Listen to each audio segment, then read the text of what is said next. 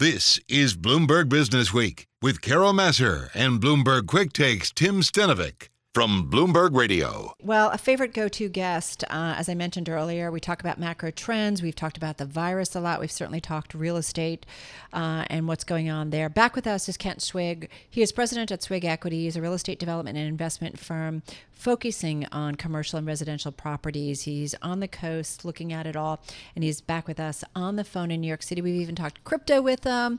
Hey, how are you? I am doing well. Nice to be back and working, which is, a lot of people back at work. Well, tell us about that. Is everybody back to your office? What's going on there? My office, yes, almost everybody is back at work. Interestingly, about in the city right now, for the real estate community, almost 80% of the population is back at work. It's not that yet in the other industries, probably hovering about 30% or so. Well, it's interesting, Kent. We were talking earlier on air about kind of the divide when it comes to the financial community. You've got firms like Goldman and others who are like, want you back at work. And then you have Citigroup who's being kind of giving people some more leeway. Do you think ultimately everybody's back in the office, to be quite honest with you, or does it depend on industry? Well, I would say that we're going to know this by Labor Day. So over the next 2.5 months, I think that New York City's office will start repopulating itself. Whether people will work maybe one day, possibly 2 days at home as a built-in new way of doing business, we'll have to see. But July 7th or so, everything is supposed to open up in New York, and I think that most of the population between then and Labor Day will be back working. Well, listen, you're having conversations with a lot of heads of companies in different industries, and I do wonder, Kent, we've heard a lot about from heads of companies saying, we're going to allow some flexibility. That's just the way it's going to be going forward. I think in some of the tech community, that's been the way for years, maybe, perhaps. Do you think a lot of it, though, that when people say we're going to be hybrid, it's a lot of lip service right now, and that ultimately heads of companies want their workers back, whether it's here or Iowa or North Dakota or Chicago or San Francisco or L.A.? Well, I'm not sure it's lip service. I think people are genuine in saying that they're looking at some form of hybrid working environment. However, I don't think it's going to last that long, because once people are back and they see the productivity, the efficiency, the creativity that's in the office by being physically located in the office and the camaraderie, et cetera, I think that people will want to be back in the offices, and the businesses themselves, the leaders in the business, are going to really want people to be here. Okay, which is good to know. One thing I do wonder too is, what are the projects that you're seeing? And forgive me, I gave you more time because I thought you had more to say. That's okay. No, I've got more to say. It's okay. I know you do. So, what kind of projects then are getting off the ground right now? I'm curious about the environment here.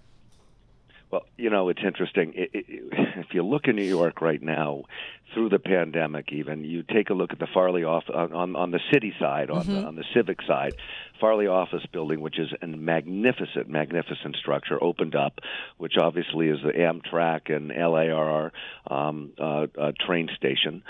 You've got J.P. Morgan's building going on right now, which is one of the largest buildings built in New York City on 47th and 48th Park to Madison. You've got the LaGuardia Airport finishing up, which is a massive reconstruction. You've got the Hudson Yards, which is still being built, and more being built over there. My family has just completed a redo of the HBO building for Bank of America next to the Grace Building on 1100 Avenue in the Americas. There are major projects going on with a lot of money coming into New York. And when you look at that tells you that money is not going to be spent here just to be idle and be patient. That this is money that wants to return, wants passengers in the terminal for the LaGuardia Airport, wants passengers in for the Farley office building, et cetera. So when you look at that kind of investment, you look at across the board, both publicly and privately, it does bode well for New York. So new money coming in, because some of the projects you talked about, like J.P. Morgan's, LaGuardia, these Hudson Yards, these have been projects that have been in the works for years. But you're saying new money coming in to get ready for new projects as well, Ken? Yes, Boston Properties is looking at a couple major buildings. Vornado is looking at major new buildings in the Penn Station area.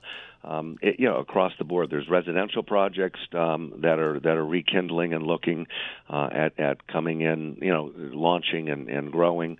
So yeah, I think there's a lot of activity going on, which doesn't mean that's instantaneously wonderfulness in the marketplace. It's going to take a little bit of time, especially for the retail, for the hotel industry, but the amount of money and the amount of dedication into New York City speaks very well for our success going forward. So much for everyone. And we've just got about 20 seconds, then we'll come back and talk more. That everybody's going to leave the city. I know you and I have had this conversation. You don't see it happening. No, I don't. And I got to tell you, everybody says technology rules the day, and that's why people don't have to be here. And yet the technology companies are the ones who are expanding here. As I said, Facebook took 1.7 million square feet in Hudson Yards, still not occupied yet. They took another 500,000 square feet, not occupied because it's not built yet. They took another 500,000 square feet at the Farley office building and a building to be built. Google is expanding here. Amazon, I want to get right back to Kent Swig. He is president at Swig Equities, a real estate development and investment firm focusing on both commercial and residential properties in the United States, particularly the coast. Hey, Kent, what's top of mind for you right now when it comes to some of the big macro issues? And I asked, coming off of G7, we were focusing very much global leaders, what they were going to do with COVID, especially for developing markets, the responsibility there. It feels like a lot going on. What's top of mind for you? Well, the first thing is that I think we're reawakening from a very dark period of time, and I would say that is both health-wise, as our United States is vaccinating ourselves. I think we're a little over 50% right now, hopefully getting up to 70%. And politically, I would say that we're reawakening from a dark period of time, regardless of whether one is looking from a Republican point of view or a Democratic point of view. I'm talking about a worldwide engagement point of view. We were more isolationist under the Trump administration. I think now under the Biden administration, we're more active and more participatory in the world. So I think for me, it's that's really on the top of my mind. Is we're re-engaging back. Physically we're re-engaging back. I think emotionally and politically, and I think that is how one leads towards success. It's the isolation and the retraction that doesn't work very well.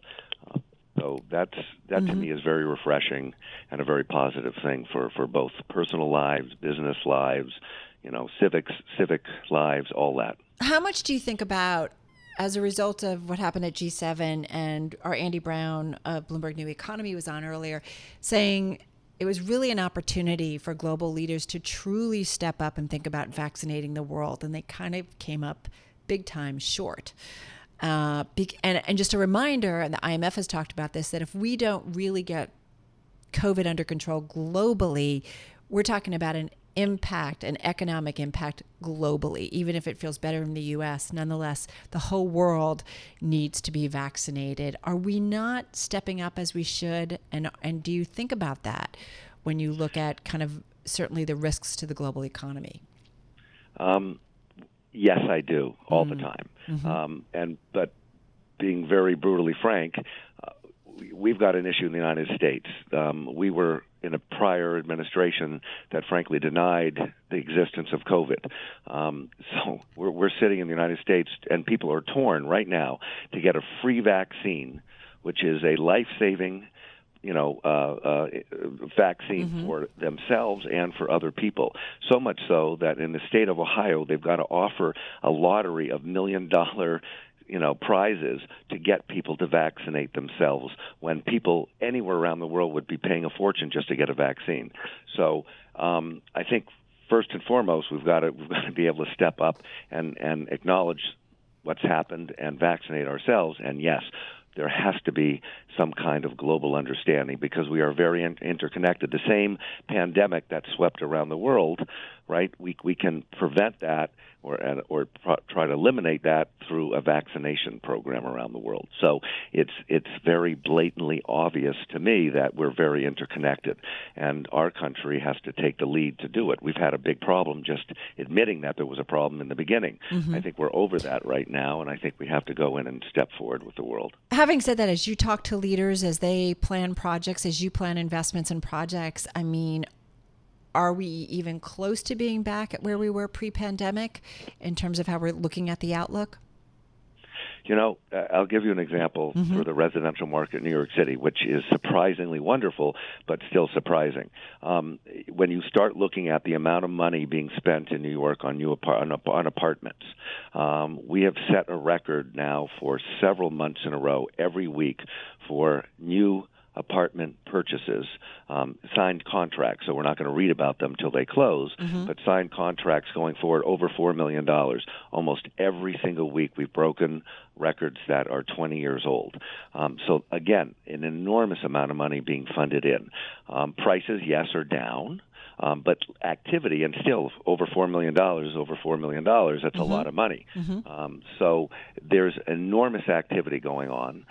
In that, there is very, very strong activity in new condo development. Prices are a little bit down, but the fact that people are spending that kind of money tells you what's going on. So that to me bodes very, very well for New York City as well. So I'm very pleasantly surprised. Are we over this yet? Not a chance. It's going to take time. And again, we're not even going to know where we really are, I think, until the fall. What's changing in the real estate market as a result of the pandemic? I mean, I still walk around and I see a lot of shuttered stores and retail and restaurants. What changes as a result of the pandemic? Well, the most obvious, biggest impact are hotels and retail. Clearly, I mean, people were not going out. People were not allowed to go out, and that created a big problem with major retail, closures.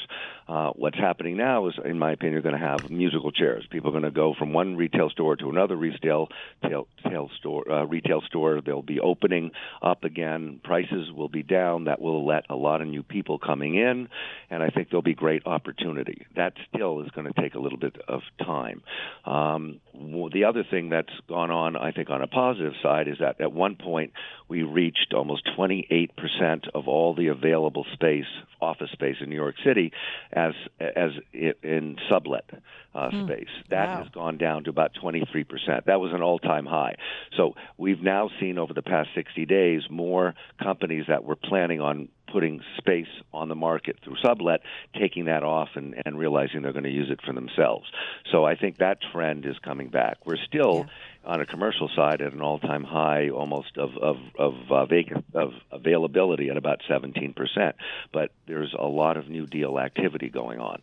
And again, this is going to take time. As people start recognizing they're safe in the office, people will be coming back.